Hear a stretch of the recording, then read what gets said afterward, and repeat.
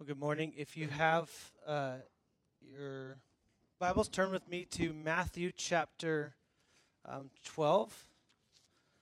It was very intentional. We only had one song, and we will have more later. So some of you are like, man, I got gypped. I showed up late. They made me drink my coffee outside. How dare you? Well, sorry about that. This is one of those texts in Matthew chapter 12. If you don't have a Bible, slip your hands up. This is one of those texts that it would almost be nice for me to just kind of read it and then go sit down and say, have a fantastic day. In fact, not because I don't want to talk about it, but because I believe the warning in this text applies to all of us, and I don't take it lightly. And as someone that is, biblically as a pastor, I'm going to give an account for the way in which I lead and I shepherd and I pastor. And so I don't take that lightly, and I definitely don't take it lightly when it comes to texts like this. But that being said, I think this is a charge for all of us. And so if you have your Bibles, Matthew chapter 12, we had decided to have no words on the screen. Actually, we didn't. The Lord decided, and our bulb went away, and we can't find the replacement. So, fortunately, the church is existing for a lot more than just a little bit of electronics. So let's go ahead and let's read Matthew chapter 12, verses 33 through 37 is where we are. This is, before we get in, I guess, this is Jesus had just come off, in essence, waylaying the Pharisees for their accusation of him. Like, if you really believe that the work that I'm doing is attributed to Satan, then, how dare you? And he ruins their accusation by so many different fronts, and then he comes into this. And now, obviously, the scriptures, we have little breaks, and we have little titles and stuff. This wouldn't have been a pause. This was like he rolled right from that last bit of text right into this. And so he just talked about, look, you're blasphemy of the Holy Spirit. We talked about that last week. You can go back and listen to that if you want to.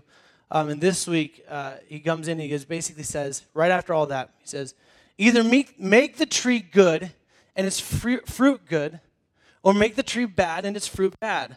For the tree is known by its fruit. Look, a good tree produces good fruit. A bad tree produces bad fruit. There's not this idea that a bad tree could produce great fruit was ridiculous. And every single person that heard that understood this. And they knew that, look, a tree is known by its fruit.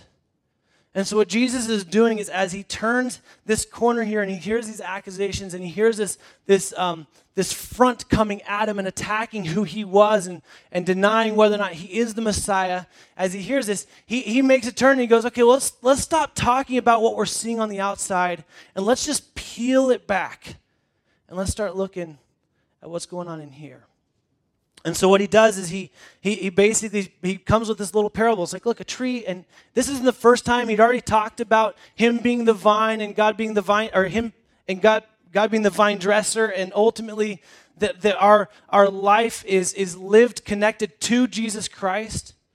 Jesus tells us that we hear in the Gospels as well. He tells us if there's a branch that's not connected to him, it's to be cut off and thrown in the fire to be destroyed so that we can bear more fruit. And so this analogy of a tree is woven all through the scripture. And what he's saying is there is no third kind of tree. You're either a good tree that bears good fruit or a bad tree that bears bad fruit. Now, we also have scriptures that talk about seasons of fruit and talk about that there may be a branch or some vine or something on us that isn't connected, but it needs to be cut away, which is painful and not easy. But ultimately, it's cut away so that we can bear good fruit. Ephesians 2 tells us that we were saved for the good works. We were saved for good works. So it wasn't that we work good and we come in this, but he's saying, look, you can't be one and both. You can't be both. You're one or the other. He says, look, you're either a tree that's bearing good fruit or you're a tree that's bearing bad fruit. And then just to make it a little bit clearer, he goes on. And in verse 34, he says, you brood of vipers. Just in case you're wondering, that's not a very nice term. You don't want to be called a brood of vipers, in case you're wondering. It says, how can you speak good when you are evil? For out of the abundance of the heart, the mouth speaks. It says, look, you brood of vipers. Out of the abundance of the heart, the mouth speaks. The good person out of his good treasure brings forth good. The evil person out of his evil treasure brings forth evil. Vipers in this time, I mean, it was very understandable, but in Palestine and in the Mediterranean area, vipers were poisonous. We know that there were lots of them. They were present, so every single person knew to stay away from a viper. We see in Acts that the Apostle Paul is bit by a viper, and they're amazed that he doesn't die. And so we know that this is something that's present, and a brood would be when a bunch of them are born, and they would scurry almost like insects and go any which direction, uncontrollable, and just infest an area and take on anything and anyone. And Jesus goes from look, a bad tree can't produce good fruit, and a good tree can't produce bad fruit, and then he just goes ahead and says, like, in case you're wondering, you brood of vipers. You brood of vipers. You came at me with an accusation that what I do is of Satan, but we've just established that what I do is because I am the Messiah. I'm the Son of God. And then he turns their accusation and just exposes their hearts. Exposes their hearts and says, you can't bring good treasure forth with an ugly, evil heart. You can't do it.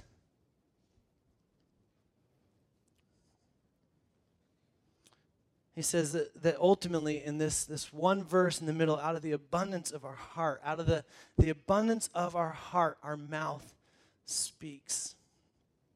And this is an interesting word because abundance is overflow.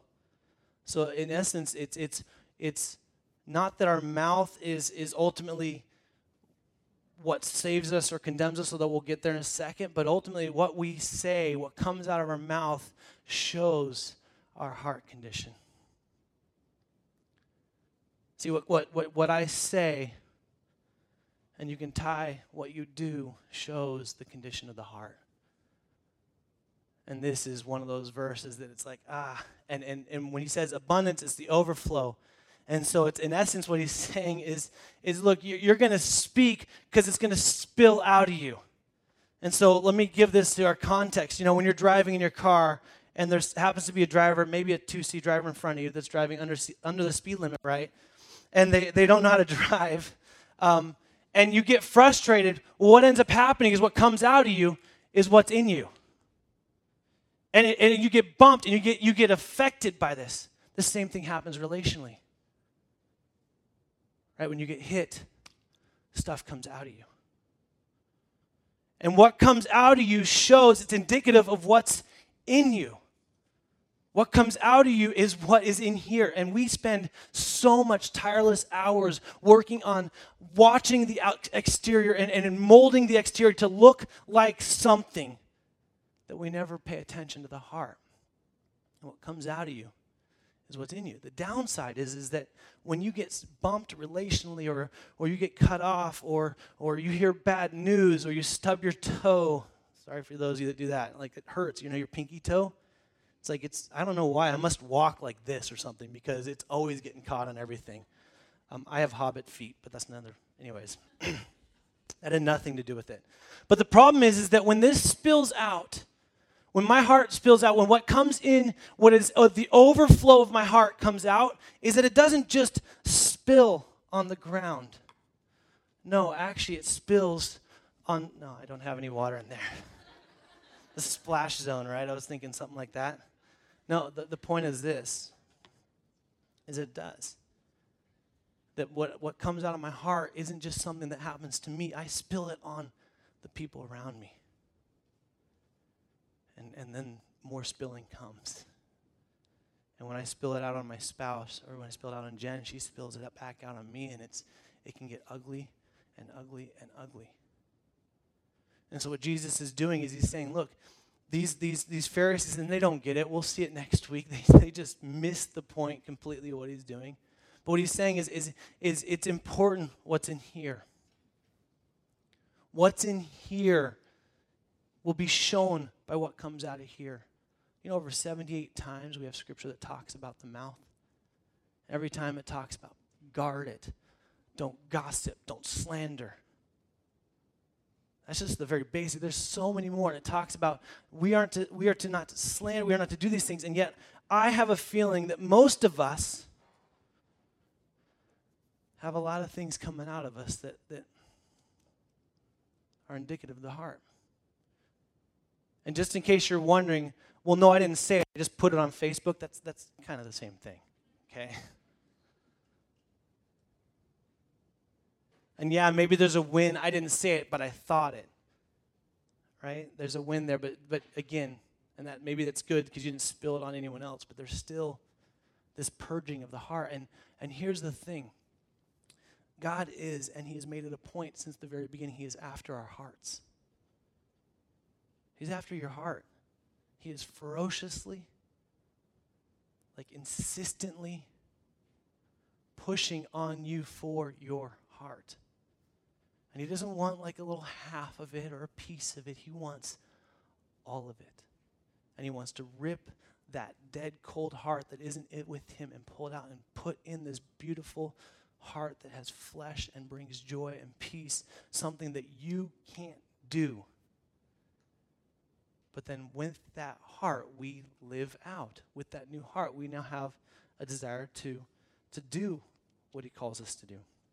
So he makes this very clear again, saying good treasure and bad treasure. Treasure is this idea of value, of what we own and what we have. And so it's this, our life is going to look like the treasures we have, and what we put our faith or what we put our treasure in is going to show that. And so if our treasure is of good value, then we will do with good treasure. If our treasure is in this world and of the mess and the darkness and the ugliness, then that's what treasure we bring forth. And so he's drawn this line. And then he says, I tell you, in verse 36, I tell you, on the day of judgment, people will give an account for every careless, or some translations, idle word you speak. For by your words you will be justified, and by your words you will be condemned. Scholars disagree. I think that what justified and condemned, we see in Romans 10:9 that if we are to confess with our mouth and believe with our heart, it's an act of our faith in Christ is what saves us. It's what brings us to him. And so through that we see salvation. We saw last week that if we truly reject the work of the Holy Spirit, attribute the work of God to Satan, then we are in blasphemy. It is with our mouth that we are showing that rejection that is in our heart. Now that being said, give an account for every careless word. I believe that he's talking to the fact that those that never follow Christ. And my reason for that is that you and I are going to have careless words. Some of us had them this morning. Some of us say them today. Some of us will stub our crazy pinky toe again, and it'll happen. But see, Jesus has already paid for that. Jesus has already come, and he has paid completely to entirety for those that are his children. And so I don't think that we're going to get up in heaven and Jesus is going to be like, well, Bren, when you're driving following those 2C drivers, but by the way, your feeling towards them is sin, but we'll get there in a second. When you said this, I don't think that's necessarily what I do because I'm seeing not by what I do, but I'm seeing because of what Christ has done for me. See, I'm seeing in the lens of my advocate, Jesus Christ. But that being said, we have plenty of scriptures that talk to us as followers of Christ on what we do and don't say. And so I think for us to just assume that we can just say whatever we want because, wow, we've been freed, and so we can just say any flippant word we want. We can say any careless word we want. We can go ahead and bash people. We can go ahead and gossip and slander because we're hiding it behind prayer, or we're making it sound like we really care about them, but ultimately we don't. We just want to gossip. We just want to slander. We can do all that, but James 3:10 kind of ruins that for us, in case you were wondering if it's biblical. He says, from the same mouth come blessing and cursing. my brothers, my followers of Jesus, these things ought not to be so. That's not what we are to do. That's not what we are to do. So I don't think that this is look, Jesus is being very direct with these Pharisees. And he's saying, your words are proving your heart. Your words are showing your heart. He's not saying ultimately that salvation is done by your words. He's saying that he wants your heart because it dictates your actions. He's saying that what you do, salvation and condemnation, isn't produced by your words or deeds, but manifested by them. Words and deeds are objective, observable evidence of a person's spiritual condition. See, what I do is going to show it. We're called, as Christians, we don't like to judge one another. Right? We are not called to condemn, but we are called to judge in the sense of look for the fruit in each other and to spur one another on. Well, when you're sitting next to your spouse or your friend or your boyfriend or your girlfriend or your coworker or your classmate or whoever it may be, and you start having this filthy garbage coming out of your mouth and you claim the name of Christ, then your friend looking next to you is like, hey, what's going on? What's going on in here? What's really going on in here? Because that's ultimately what matters most.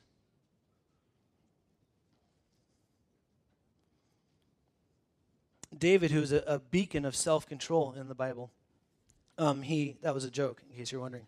But yet God still calls him man after his own heart, which is, if does nothing for you, should give each of us hope. Each of us hope. Man, there was a guy that just waylaid his position in his life, and yet God restored him. He made him whole again. Anyways, David, in one of his rants where he loved prayer, is going back and forth. In Psalm 141, verses 3 through 4, he says, "Set a guard, O Lord, over my mouth. Keep watch over the door of my lips. Do not let my heart incline to any evil, to busy myself with wicked deeds." He starts it with, God, block this. Keep the pie hole shut. Because if I speak, I'm ultimately going to speak out of a heart that's struggling and wrestling. And I love that David he's pleading this in prayer. The rest of that psalm goes on. It's beautiful. In fact, I would encourage you to go read it and maybe pray that way.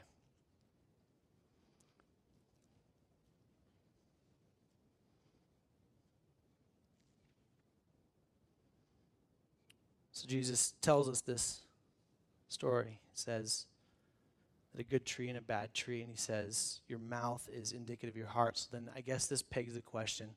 Ultimately, we know that salvation is through faith alone in Jesus Christ alone and nothing else.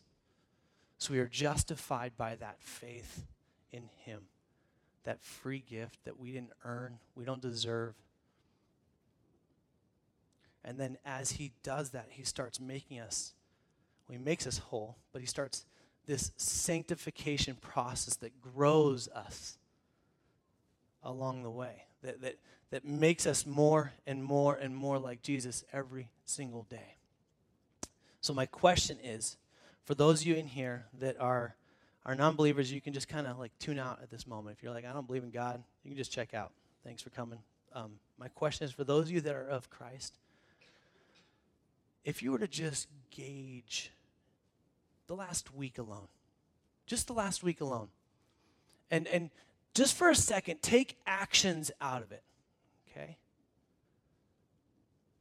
How's your heart by what's coming out of here? Have you found yourself just spilling out? Like, look, the Bible is full of some fairly explicit language. So, like, you understand, like, there's some things that you read, you're like, wow, I can't believe it said that. Okay. But we are to let no unwholesome talk come from us. It means that we aren't to have something that's idle and careless, that doesn't promote or bring glory to God. And so if you were just going to gauge your life by the last time you stubbed your toe, which is painful, I get it. By the last time someone hurt you, by the last conversation you had with someone, by the last secret you shared. Like, how's your heart doing? And I feel like if we don't ask that question and we don't really listen to it, I feel like we're in danger. And here's what we're in danger of. We're in danger of assuming our hearts are perfectly fine and what we're producing is a fruit that is just gross.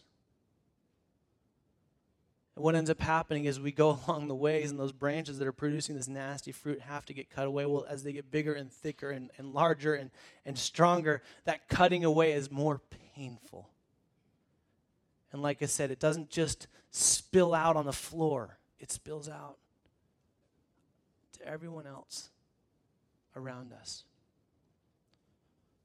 So let's do a gut check. Let's do they call it a dashboard. Like, kind of take the last week's conversations you've had. How's your mouth doing? Now let me pose that question in a really different way. In this last week, how often has your mouth spoke to the God who created you? See, so often we want to go to what we did or didn't say with our coworker, with our spouse, with our kids, with our friends, with our relationship. And we've spent no time talking to the God who created us, the God who actually gave us a heart, the God that puts air in our lungs. So ignore what you have said that maybe be indicative of a heart condition that's going on right now. How is your time in prayer? How's your time in communing with the God who loves you so much in spite of what all this stuff has been said in your life? See, my bet is some of us, we're sitting in here, some of us, you struggle to go talk to God because you know what comes out of your mouth earlier in the day. That's a lie. He's not confused by what you say. He's not like, whoa, I didn't know you said that earlier today. Wait, tell me now, give me what, let me know the circumstances here. Like, was it like a really hard stub of the toe? Did blood come? Because, come on now. Well, wait. Did they say something really harsh to you first? He doesn't do that. He just pushes all that aside and says, no, you don't understand. You don't understand. Like, I'm not really worried about that. I'm worried about this. Because this is what's most valuable to me. This is where I'm ferocious in grace. Look at the scriptures. Look at what I did to bring you back to me. So I feel like we should be a little bit more ferocious with set a guard, O Lord, over my mouth. Keep watch over the door of my lips. Exclamation point, in case you were wondering. And I feel like we should be a lot more freer in communion with God. Look, He teaches us how to pray. But here's what I love about God. Here's what I love about it. If I came to you and I said, my life is falling apart and everything's horrible and the week's been terrible, and you said, how are you doing? And I said, I'm doing good. Oh, wait, most of you did that this morning. Just kidding, sorry. Too harsh? Sorry. Oh, I'm doing good. Because I'm afraid that I might hurt them. No, that's a lie. Because I don't think they really want to know why they asked me. Well, maybe that's true, but probably more a lie.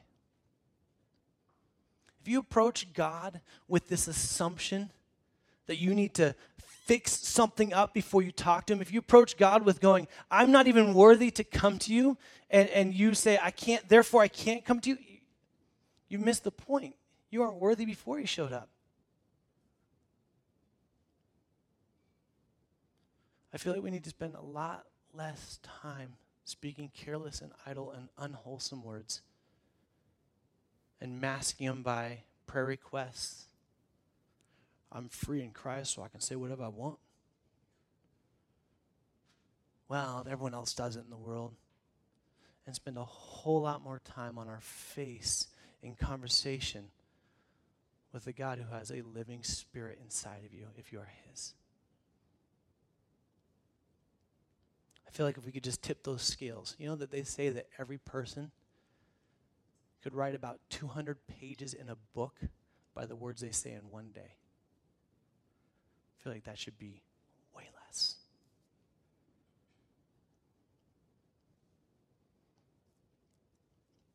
So how's your heart?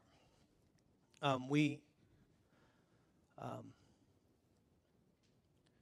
intentionally did one song up front because I was fairly convicted by James 3:10, talking about blessing and cursing coming out of the same mouth.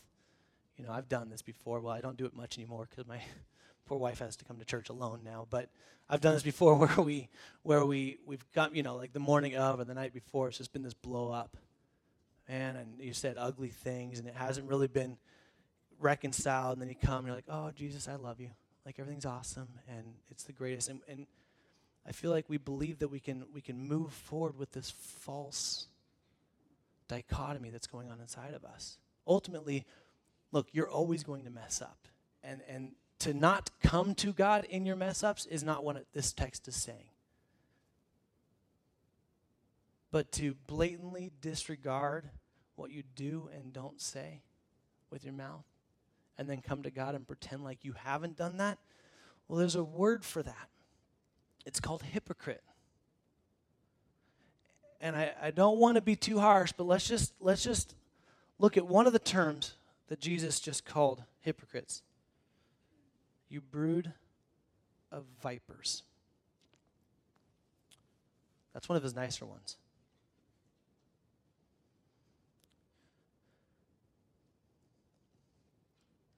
So what's in you? If you got bumped today, what would come out? And here's the good news. Here's the good news in this. Is that ultimately, despite what comes in here, if you have surrendered your life to Christ, you are still righteous and pure as snow and beautiful. Despite all of this that's happened, you were made in the image of God. You bear his image. So my feeling is, and to make this a better visual, I'd pour the rest of this water out, but I put a lot more in here than I was expecting, so I won't do that. My feeling is that a lot of emptying needs to happen. And you know what happens? Is that comes from words. That comes from words. Like literally confessing this to God. God, this is in me and I don't want it in me anymore. There's this bitterness, that this foothold of bitterness, and I can't keep functioning in this way. And you use the very words that maybe got you in trouble the first time to make it right. And you watch as you empty yourself of this stuff by the Spirit of God inside of you, as he's leading you to empty what is there. His Spirit, he's convicting you. If you are a follower of Jesus Christ, the Spirit of God is inside of you, and he is convicting you to look more like Christ. He's not shaming you into it. He's not shaking some big finger at you. How dare you? Looking at with just, can't believe you did it again. No, he is giving you the way. He is calling you to confession and to repentance, a turning from that. And here's how you know the victory comes, because it's going to fail. You're going to empty out, and more junk's going to be in there. You're going to stub your toe one time, and you'll use a Christianese cuss word, which that's a whole other subject. But anyways, you're going to stub your toe one point, And you're gonna realize that it doesn't instill this anger or this rage or something that is of ugliness. It hurts. Ow, it hurts. But where you really, really are gonna see this is when you're betrayed by a friend, your spouse just waylays you, when a boss treats you poorly. What comes out in that moment, that's when you're going to start to see these little victories.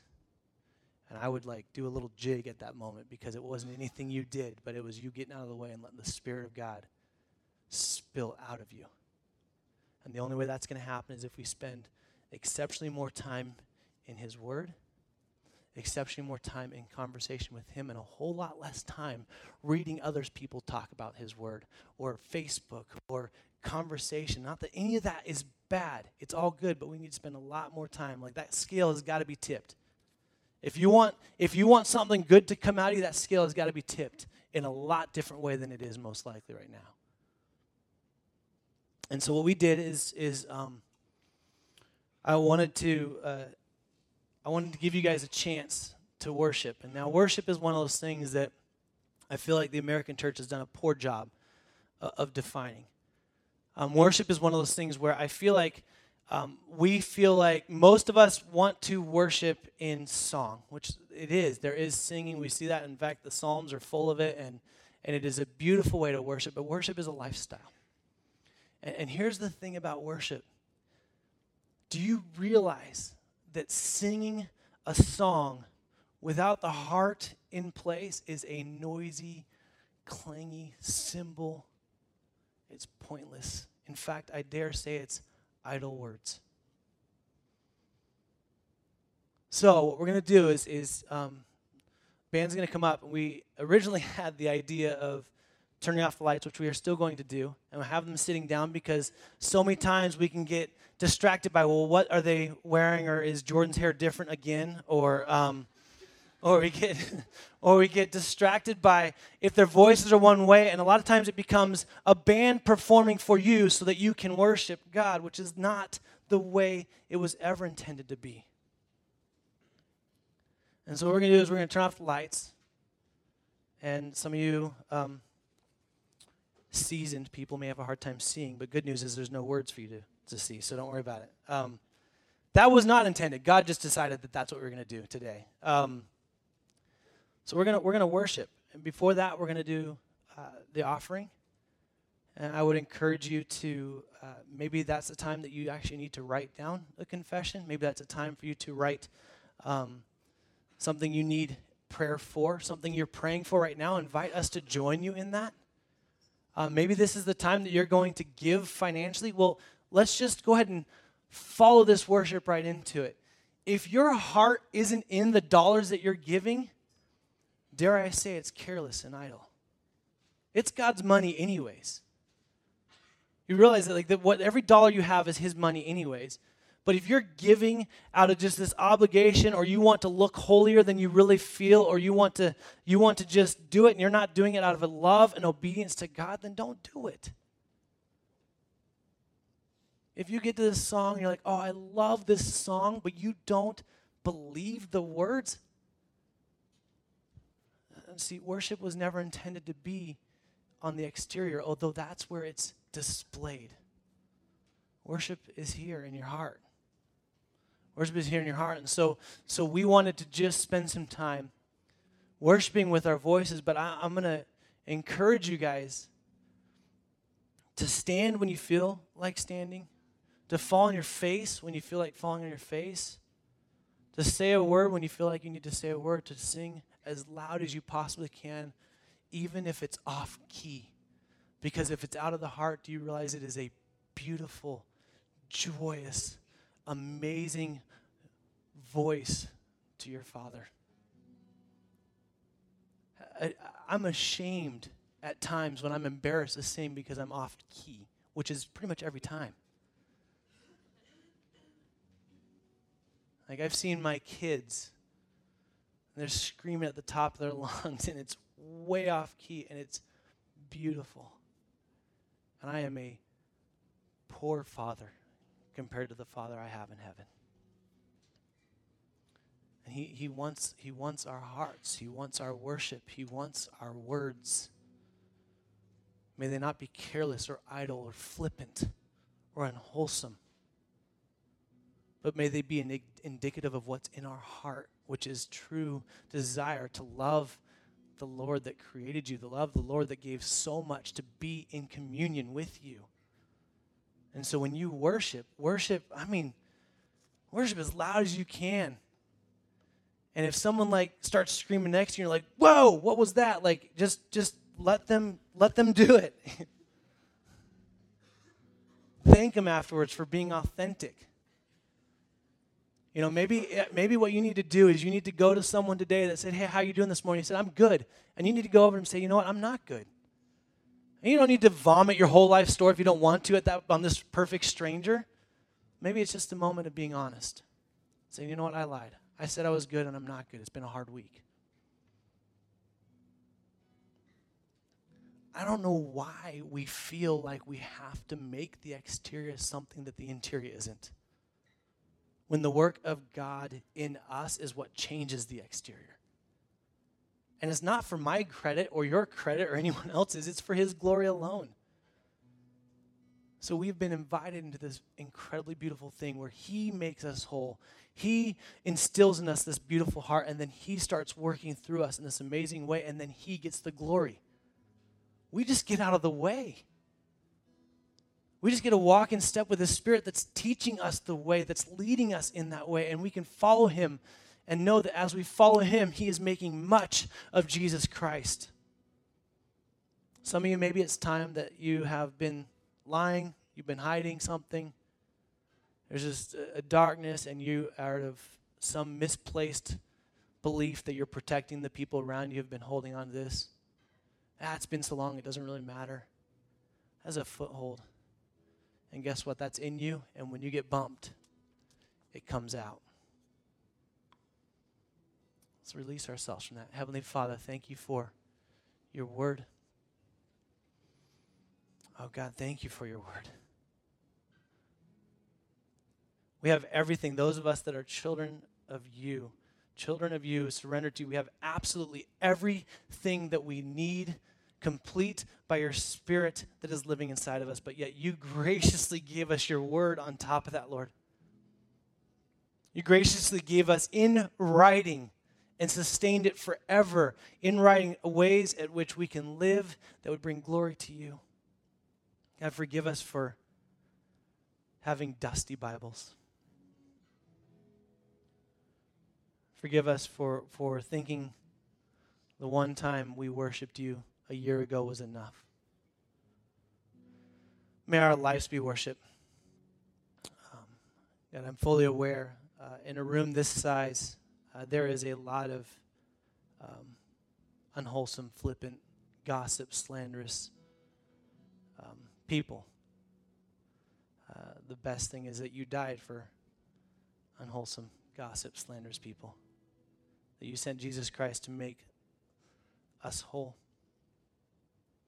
And so for those of us that are whole, would we finally just in this moment of worship, just surrender it all to you, whether that's through our finances, through singing, through your word, through falling on our face in praise, through confession. May we just finally surrender it all to you, knowing that you and you alone are Lord and worthy of every bit of our worship. Oh God, may we not be a people that bless and curse you out of the same mouth. Lord, would you guard our lips in that moment where we don't speak? God, would you remind us that you are victorious over every little piece of darkness in this world? God, for those in the room that are not surrendered to you, those in the room that maybe even think they're surrendered to you, but they've never fully surrendered to Christ, God, would you break down their hearts? Would you, in a flash before them, as if they were looking in the mirror, seeing everything that's in them that's indicative of their heart, and realize that their heart is not with you? And would you break them down and make them whole, like the way that you have done for so many of us in this room? the way that you're continuing to do in each of us. We pray all this in Jesus' name. Amen.